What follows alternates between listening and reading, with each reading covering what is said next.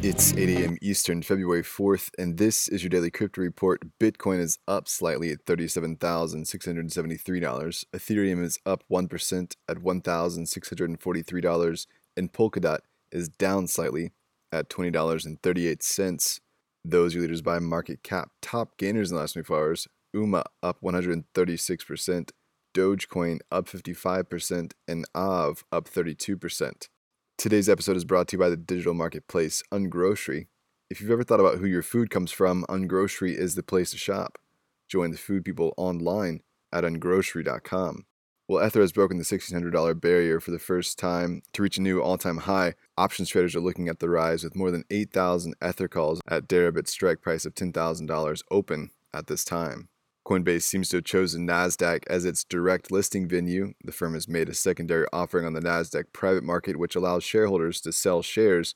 According to parties close to the dealing, shares were matched at a price of $200, meaning there's an implied valuation of more than $50 billion for the firm. NASDAQ is not set in stone, though, as Coinbase took funding from the New York Stock Exchange in 2015, so there's still time for a pivot. What is clear is that the IPO will take place later this month or in early March.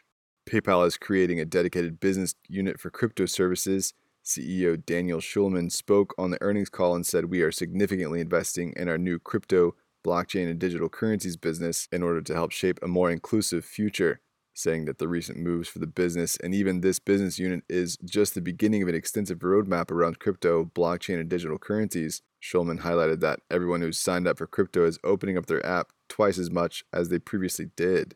Well, the NFT marketplace Rarible picked up $1.75 million in seed funding, led by 1KX.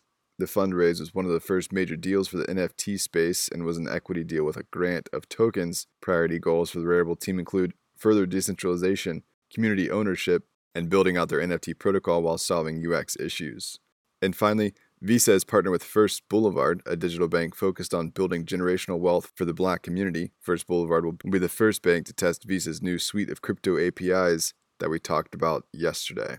That's all for us today. Visit us at dailycryptoreport.io for sources and links. Find us on social media. Add us to Exaflash Briefing and listen to us everywhere else you podcast under Daily Crypto Report.